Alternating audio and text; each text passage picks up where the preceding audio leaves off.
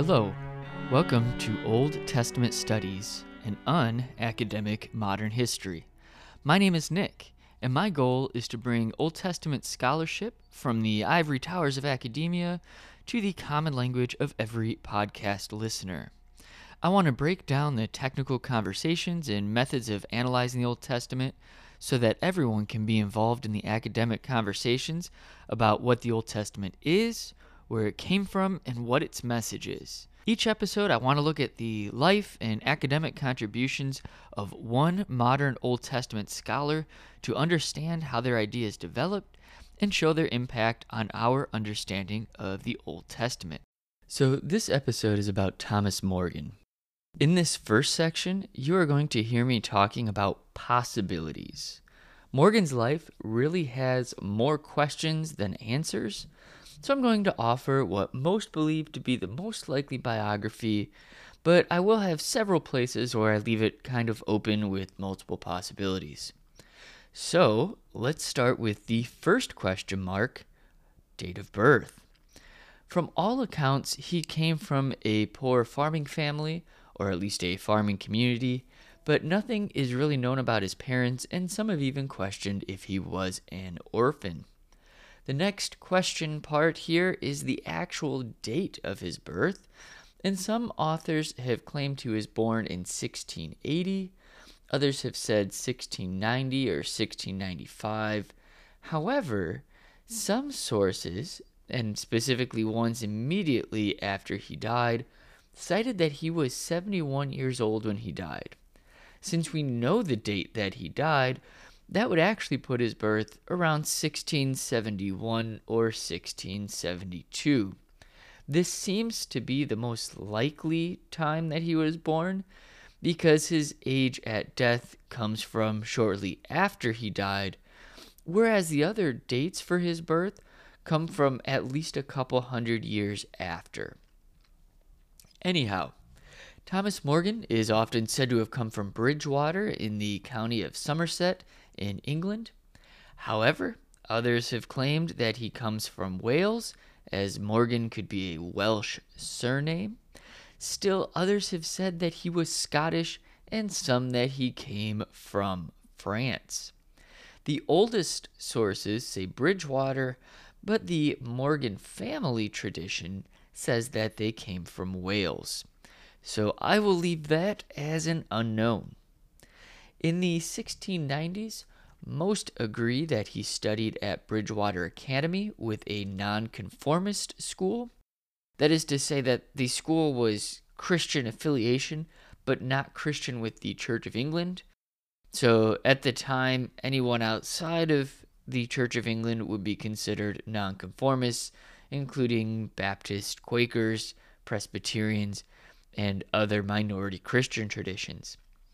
Skip ahead for a few years, and the first actual records of Morgan are as a preacher in 1715 in Bruton in Somerset. He was an independent preacher, that is to say outside the Church of England, and when he started this position is unclear. The reason we know he is there in 1715 is he is listed as a preacher in a list of Presbyterian and independent churches compiled at that time. From this position, he sought to be ordained in the Presbyterian Church, and in case you are wondering how this works since he was already a preacher, the normal system at that time was that you would get licensed to preach and then become ordained so that you can have the full position of the pastorate. So he was just at step one, which is the preaching license, when he was at Bruton. In 1716, Morgan was ordained in Frome, which is right next to Bruton, and he was ordained by a Presbyterian minister named John Bowden. And the proceedings from his ordination are really the first documentation that we have about Morgan's life in any detail. In this document, which was later published in London, Morgan answers questions about his faith and life, which gives a little insight as to what his life was like at the time. One of the questions was whether he was married, and apparently he was not at the time of his ordination. So after he was ordained, he became a minister at Marlborough in Wiltshire. He got married during his time there, and they eventually had 3 children, 1 son and 2 daughters. While at Marlborough, he published many pamphlets on theology and the church, in addition to his regular preaching and pastoral duties. The next big question mark in Morgan's life is when he was dismissed from the church in Marlborough, likely for heresy. Some have claimed in 1720 or soon after 1720, while others think that it was in 1726 or 1727, because he lived in Marlborough until 1727. However, our past podcast subject, William Whiston, references the recent dismissal of Morgan from his church in 1724. So it is likely that it happened either that year or close to it. The other question about this dismissal is why and how he was dismissed from the church. Some have claimed that his superiors removed him from the church, but from the documents at the time, it appears that the local church actually dismissed him. The reason for his dismissal was stated by our friend William Whiston to be that it was because he was an Arian, although Morgan in later letters seems to deny this. For those unfamiliar with traditional Christian heresies, Arius was a 3rd century monk who denied that Jesus was divine. So the heresy is that Jesus is a created being, but not part of the Godhead on the same level as the Father and the Spirit. Though Whiston claims that he was dismissed because of heresy, it could also have been because Morgan was summoned to the House of Lords on a charge of libel in 1724. The affidavit for him to appear in response to a complaint about a work that he had published was delivered to Morgan in Marlborough. We actually have the document stating who the mail carrier was that delivered that particular document. However, there aren't any records that he actually went to the House of Lords or what happened during that time if he did go. Anyhow, at some point during this time, Morgan had also studied medicine because he published a book on the principles of medicine in 1725, and he had begun calling himself a doctor of medicine in 1724. He is also mentioned in the registers of Marischal College at the University of Aberdeen in 1738 as having been educated at the University of Glasgow. Sometime in 1727, Morgan left Marlborough and moved to Bristol. We know that he changed locations because a book that he published in 1727 said he is in Bristol, not in Marlborough anymore. They often gave the location of the author in their books.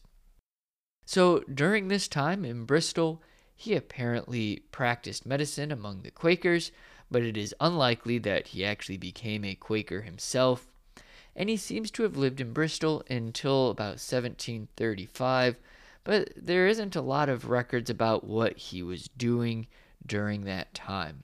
Perhaps he was still practicing medicine, but we don't know.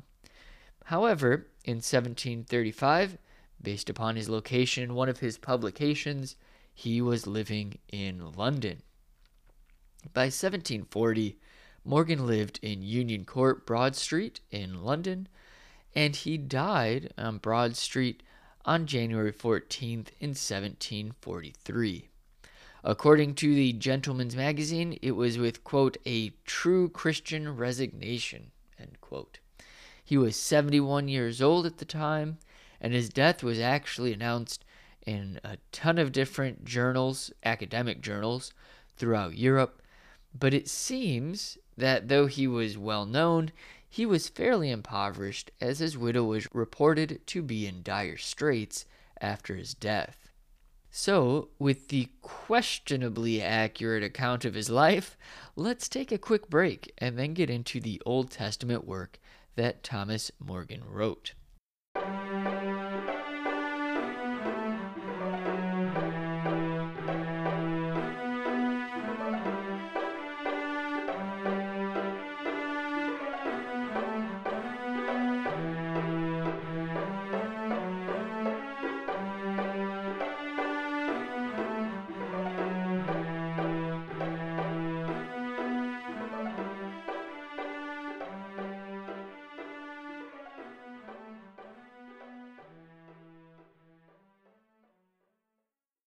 Welcome back. So, Thomas Morgan's view of the Old Testament is overwhelmingly negative. Morgan would have claimed himself to be Christian, but he rejected the first half of the Bible and honestly reinterpreted the New Testament in a fairly unorthodox way. His Arianism might be questionable, but there is no doubt that he fell into the Marcion heresy. If you are unfamiliar with Marcion, he was another early church writer, but he claimed that only a handful of New Testament books were inspired, and so most of the current New Testament and all of the Old Testament were worthless books. So back to Thomas Morgan. Other podcast subjects have talked about natural religion and revealed religion. Each of them tried to understand the relationship between these concepts. The problem is that many of the deist-leaning writers claimed that natural religion, or natural laws, are important, but then revealed religion, like the Bible, is useless. It doesn't add anything to the already complete natural law. Well, Morgan took this idea and ran. His big work is called The Moral Philosopher, and this is a fictional dialogue between what he calls a Christian deist and a Christian Jew. He considers himself a Christian deist, and so is trying to prove the Christian Jew wrong. We will get to what he means by Christian Jew a little further on. So, Morgan's concept of natural religion and Christianity has a few steps in it. First, Morgan claimed that true Christianity was natural religion. Instead of claiming that they are separate, Morgan believes that Christianity is natural religion. In order to do this, anything historical must be done away with. Remember that natural religion is everywhere at all times and not a special revelation to an individual or small group or even large group. It is present to all people. So anything historical in Christianity must be taken out so that it can be universal.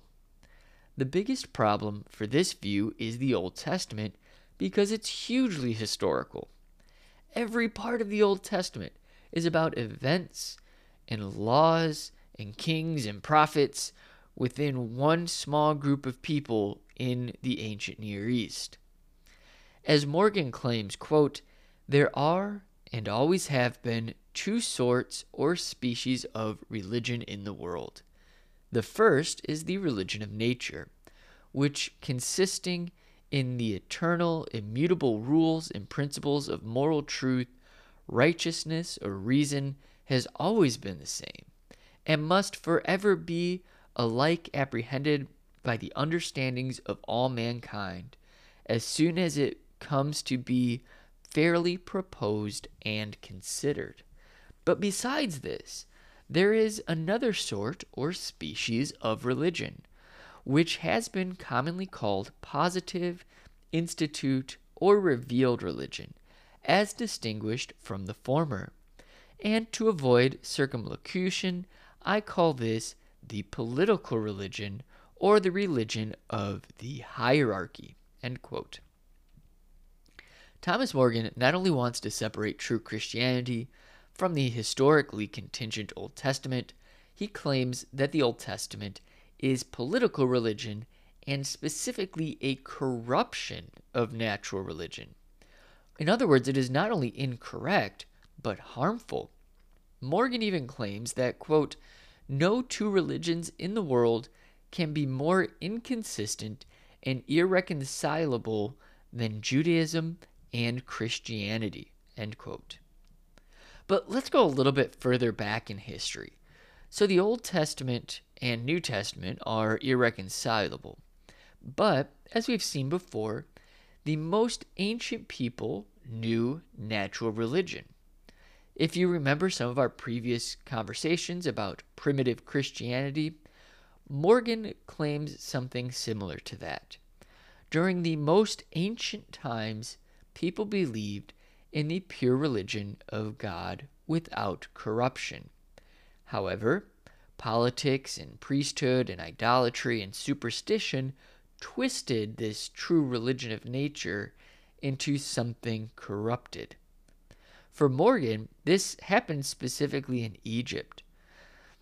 Some claimed that Egypt taught Moses and Israelites ancient wisdom, but for Morgan, it is Egypt that messed them up and caused them to lose the pure faith, or furthered them down the road of losing the pure faith, perhaps. As Morgan said, Egypt was, quote, the mother of superstition, the parent and patroness of new gods, and the mistress of idolatry throughout the world.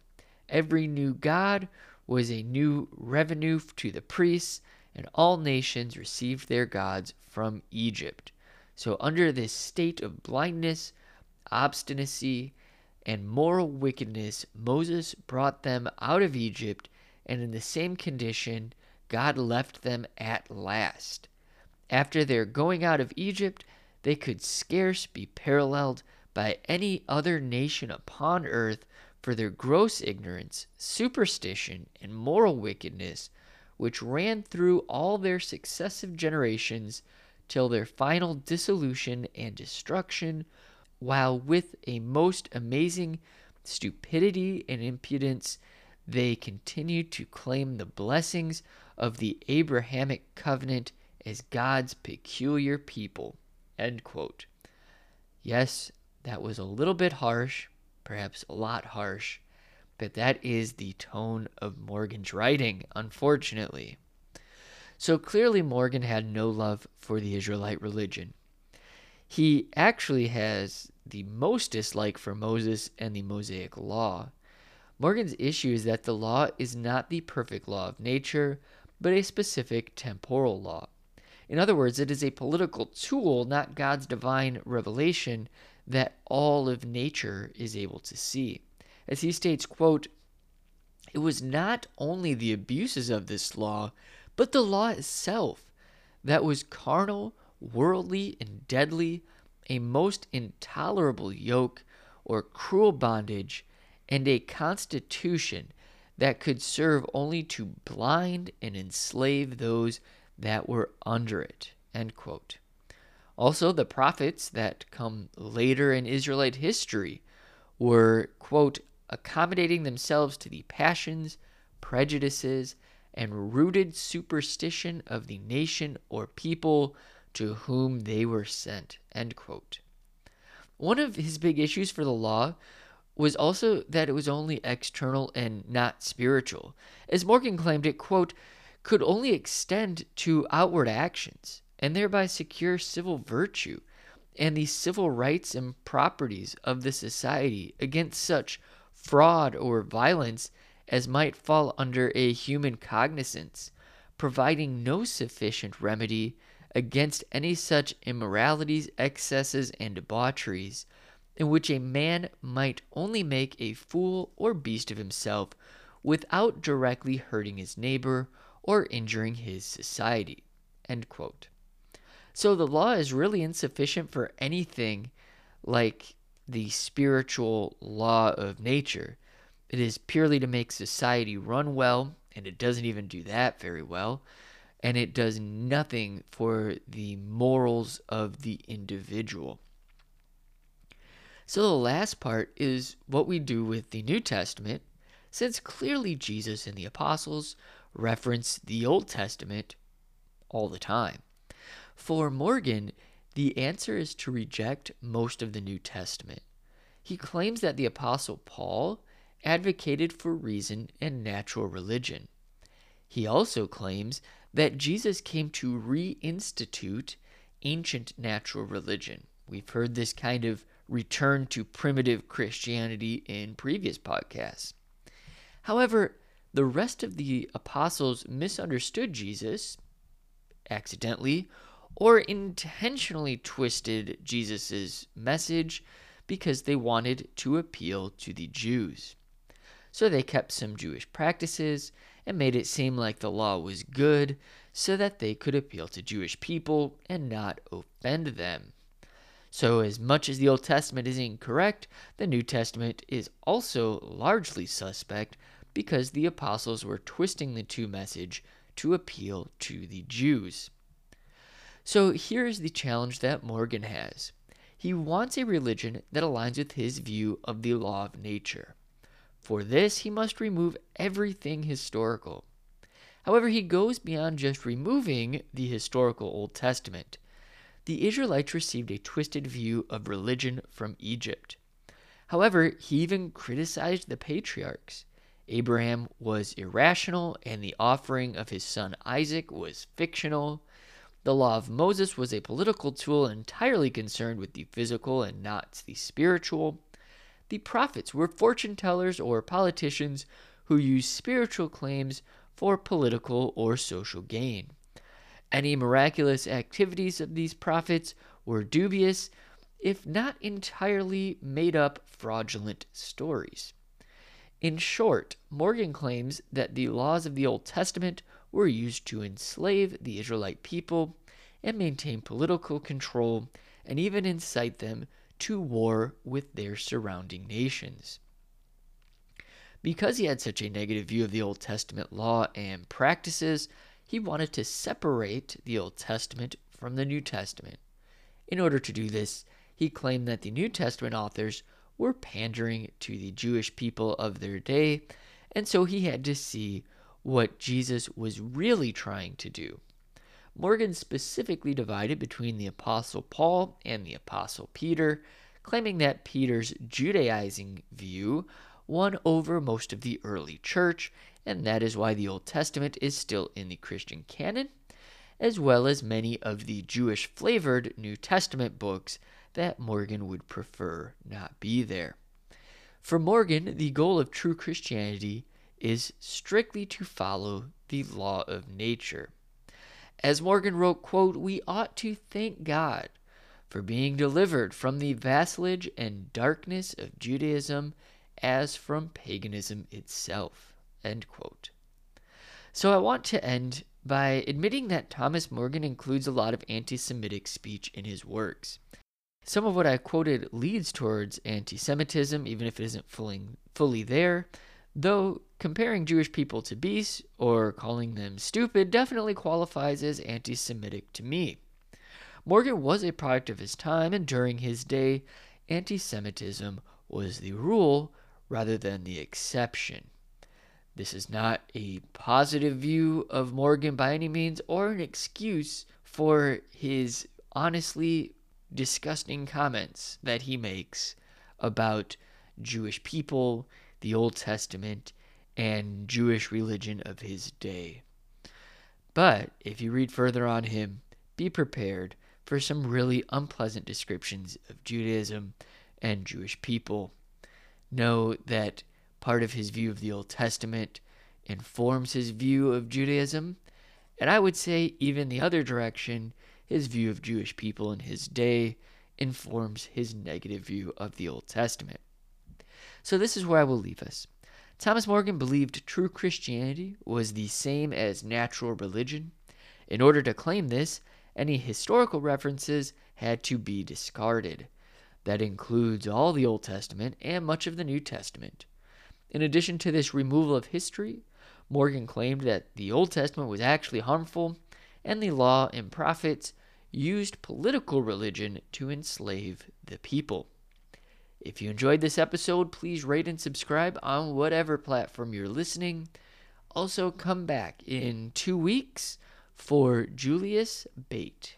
Thank you for listening to Old Testament Studies in Unacademic Modern History. If you'd like to contact me with episode ideas, questions, comments, or just deeper discussion about Old Testament or ancient Hebrew linguistics and scholarship, feel free to email me at modernoldtestamentstudies@gmail.com. Again, thanks for listening.